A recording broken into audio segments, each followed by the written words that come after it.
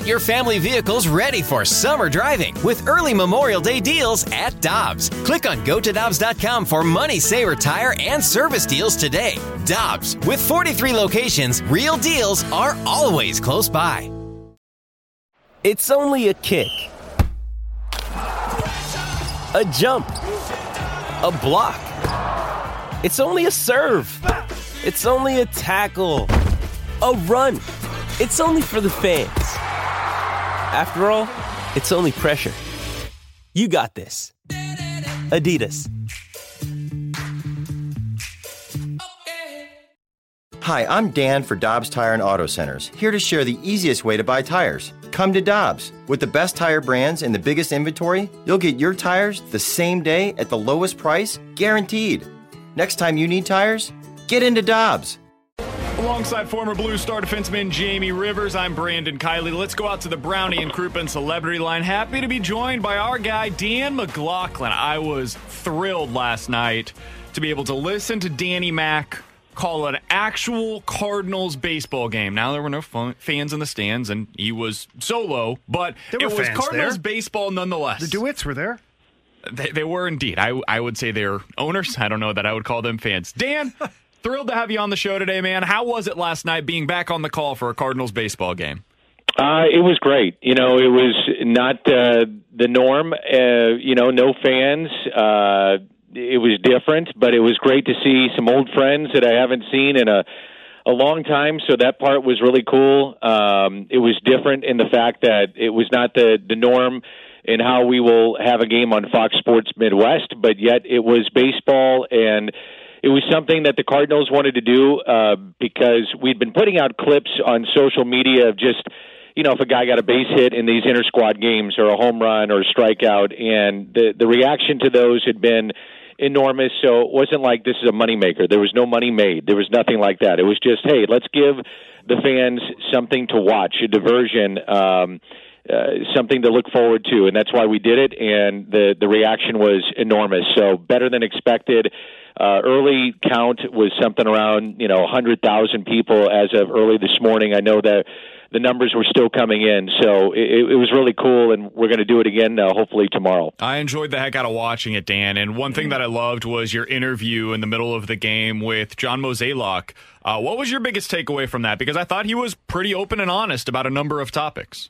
I agree. I know he is, to an extent, I think, exhausted because he's been at the forefront of not only the Cardinals but all of baseball with the safety and health protocols of just trying to get back, just to even see if this could work with various proposals of how it would work.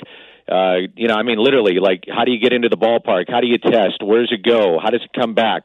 Just, the simple X, Y, and Z of just trying to make this thing work.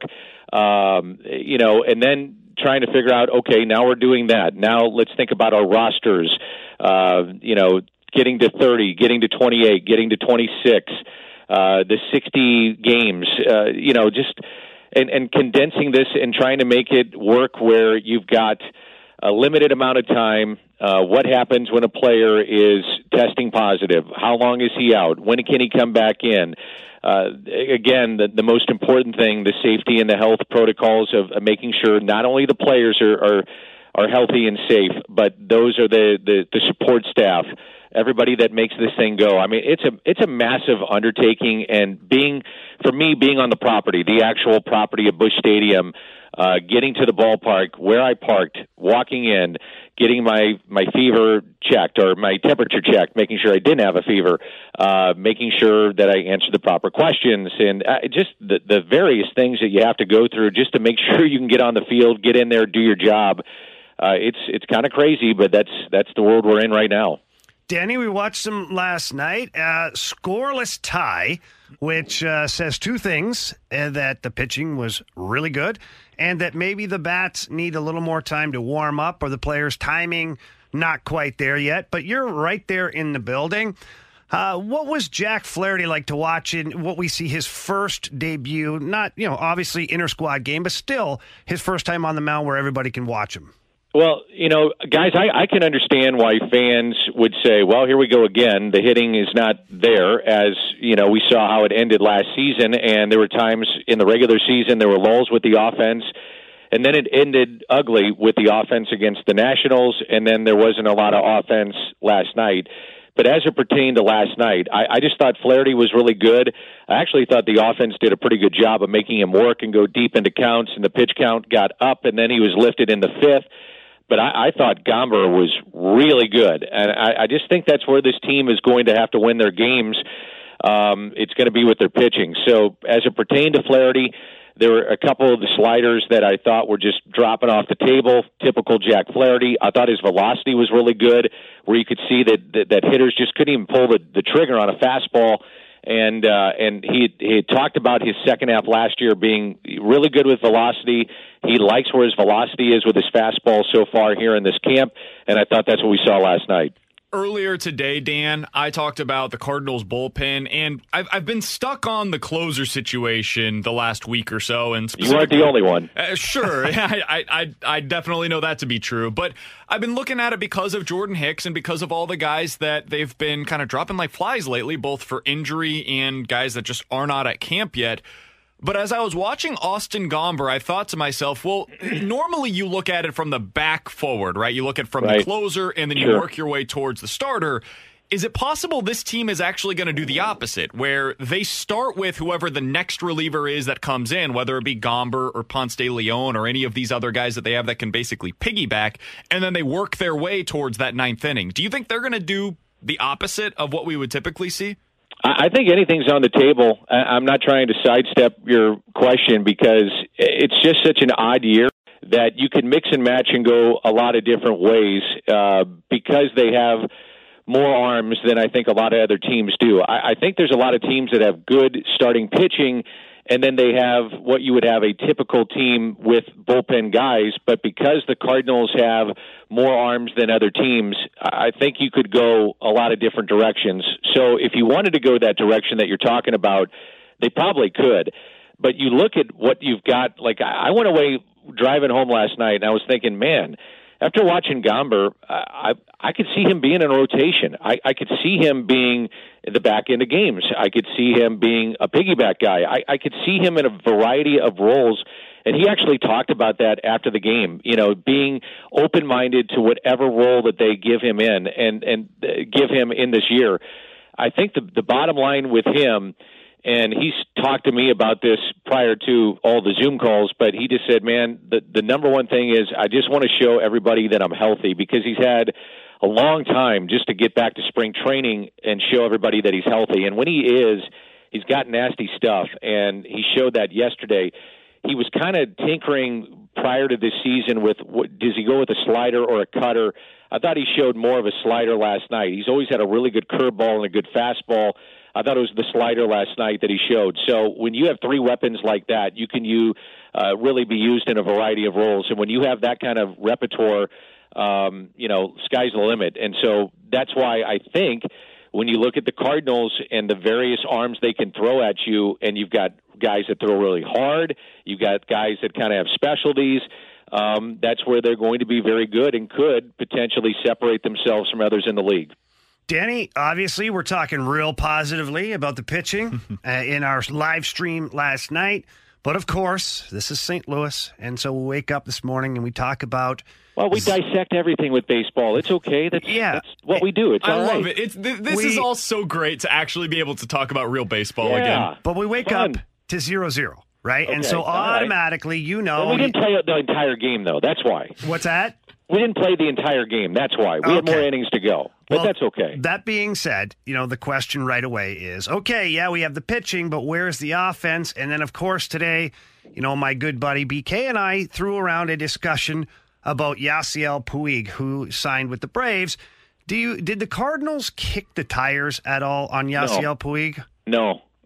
No, they had enough outfielders, and to the point that they traded guys away, because in a normal season, Rivs, this would have been the time to find out about O'Neill and Lane Thomas. So they were going to figure out one way or another whether these guys can play at this level. And so normal season would have been, at least in my opinion, 30, 45 games beginning of the season, and you would have had a full year, don't get me wrong, but 30, 45 games, start them out, say, okay, they're getting going, they're getting comfortable. You may have a good stretch, bad stretch, whatever the case may have been. And Bader, to an extent, too, let him get going, get his feet wet, get comfortable, know you're going to be there every day, don't look over your shoulder. And that's really what they wanted to do, especially with O'Neal. Don't look over your shoulder. So that's why you saw, Randy Arozarena traded away, Jose Martinez traded away. There was Adolis Garcia was here. Those guys are gone. So this was kind of yours to run with. Don't look over your shoulder. Go play. Feel comfortable. And, by the way, the fallback is if there is going to be problems, we know at some point Dylan Carlson is coming. We know that's happening. And you had Dexter Fowler under contract this year and next year. That's a given, too. And, by the way, if you felt that there was going to be injury or the guys falter and you just said, well, we got to put somebody else out there. If you had to, there's Tommy Edman you could put out there. There's a lot of different things you could have done to mix and match. So, no, I don't think they were going to go in that direction at all. And if you were going to go in that direction, you would have brought back Marcelo Ozuna, and you would have done more than just a qualifying offer. We're talking with Danny Mac. He's the Cardinals broadcaster, host of Scoops with Danny Mac weekdays, which you can hear right here on 101 ESPN from 10 to 11 o'clock. Dan, earlier today it was announced, and I know you discussed this a little bit on your show as well, that one of your partners, Tim McCarver, is going to opt out of the 2020 season. We don't know what his future holds, but I certainly hope we're able to watch him again at some point. If the possibility is that this is it for McCarver, what's it been like to work with him? Because from my own perspective, it's an absolute joy to watch the two of you together. I think you have unbelievable chemistry, and it's been awesome to watch. But you guys have been working together now for about 5 years on a day-to-day basis. Longer than that, I think, yeah. What's it been like for you? A total privilege. I consider it one of my best things I've been able ever to do in broadcasting. He's taught me a ton. I've always likened him to being the John Madden of baseball. He called 24 World Series, and that's, I think, something that'll never be broken from the analyst side. I'm assuming Joe will get that on the play-by-play side if he hasn't already. People need to understand there'll never be someone like that ever again. The storyteller in the game of baseball, which baseball allows you to do that because of the time between pitches and the pace of play. And take him in because there'll never be another one like him. And when he got to St. Louis, I always felt it was my job to reintroduce him to our fan base because the generation of fans that grew up watching him adored him as a player because he played in a great era of Cardinal baseball, which was a championship era, and he caught two of the greatest pitchers ever that played this game in Bob Gibson and Steve Carlton. And he competed in 4 decades, and he came up as a teenager. And, those kind of things often get overlooked. And I always said to people, especially younger generation of baseball fans, they didn't know him as a player. They always knew him as a broadcaster. And so what I'm saying is that what I needed to do is reintroduce him as a Cardinal. We are a hometown broadcast. So when you would watch him, and our younger generation of fans saw him when the Cardinals got really good again, and they always saw him in postseason play. And so when you're a fan, and fans, when the team does well, you're like, okay, the broadcasters, they're okay on the national level. When the team does poorly, it's like, well, I can't stand that guy. I can't stand that guy. I hate the announcers. They stink. Boom, boom, boom. I hate them. Well, I always felt like it was my duty to kind of reintroduce him as a Cardinal. And I got him to get going on the great stories that he had of Harry Carey and Bob Gibson, Steve Carlton, the great teams that he played on. And to listen to those stories, firsthand accounts of being in the buses and the hotels, and Bob Uecker was his roommate. And to hear those firsthand accounts was amazing. And to be with him personally and then turn into one of my best friends and still is amazing. So like you said, he's going to opt out of this year, and you don't know about the future. As he said it to me, he's like, I'm retiring right now for this year, and we'll see what happens in the future. But, God willing, we're back to having a normal opening day next year, and he's a red jacket, he's a red coat. So he's back on opening day and still part of the Hall of Fame ceremonies and the various things that we do with our alumni. He's part of the family, if you will. To have him back and back with us, I always consider him a Cardinal, which is very, very important. But man, it was just it's just a privilege to be around the guy, and he taught me a lot of things as a broadcaster, to be able to go out on a limb. And he always said to me, BK and Rivs, it's okay to go out on a limb, and if you're wrong, it's okay, because our job is to entertain, and you made people think at home. Because in baseball, we're always second guessing, right? With the manager, like, would I pitch to this guy, or do I pitch around him? Would I go with a curveball here, a fastball? Oh, I wouldn't do that. I wouldn't start the runner here. And he'd make you think. And he'd say, we'd go out to dinner afterwards. He's like, man, I said this. I'm sure a bunch of people said I was an idiot. He'd go, I don't care. And he didn't. And that's what the beauty of Tim McCarver was and is. So great dude, special man. And I had a great conversation with him yesterday. He was very emotional about it, because he loves the game first and foremost, and he loves the Cardinals. He loves the fan base, and he's going to be missed this year. There's no doubt about it. Dan, last question that I've got for you. Do you have a favorite Tim McCarver story, whether it be in the booth, after a game, a favorite story that immediately comes to mind as you think about your time specifically with Tim when he was your broadcast partner? I would say there's a bunch, but just off the top of my mind, bringing Bob Gibson into the booth various times when there was a reunion, and just bringing him into the booth and the stories that would go there. But the time also that Bob Uecker brought in a tuba, it was actually Mike Shannon brought in the tuba. He bought a tuba, and for fans that don't know, Uecker went and shagged fly balls with a tuba. There was a band on the field in BP in the 64 World Series, and he's shagging fly balls with a tuba.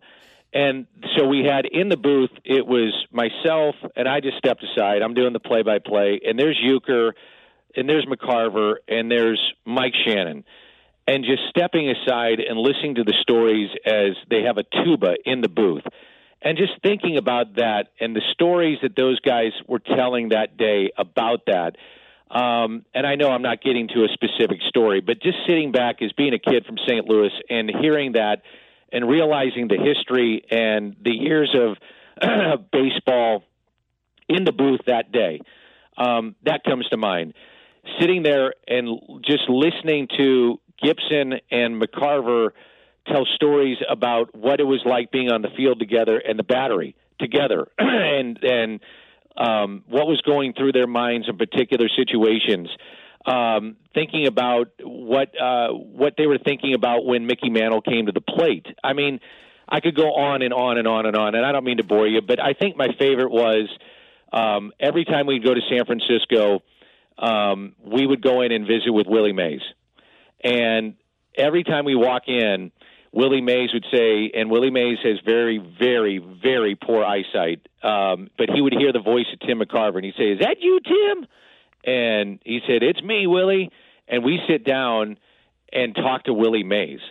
And just the people that Tim knows, and the fact that I'm in there, and Tim would always bring me with everybody he knew, and hearing Willie Mays talk to Tim McCarver, and just literally like your fly on the wall. Those are the kind of things that Tim McCarver represents: the love of the game, the love of people, the love of baseball. And those are the kind of favorite stories that always come to mind when I think of Tim McCarver. Well, I hope we're able to hear him again on the broadcast in the future. But regardless of what the future holds for Tim McCarver, it's been a pleasure for me to be able to watch the two of you on the Cardinals broadcast since I moved here back in 2016 at this point. So we're going to miss him this year. But, Dan, we are thrilled to be able to have you back on the call for Cardinals games. And we love hearing you every day from 10 to 11 o'clock on Scoops with Danny Mac right here on 101 ESPN. We appreciate the time, Dan. We'll talk with you again tomorrow morning, okay? Thanks, guys. Talk to you tomorrow.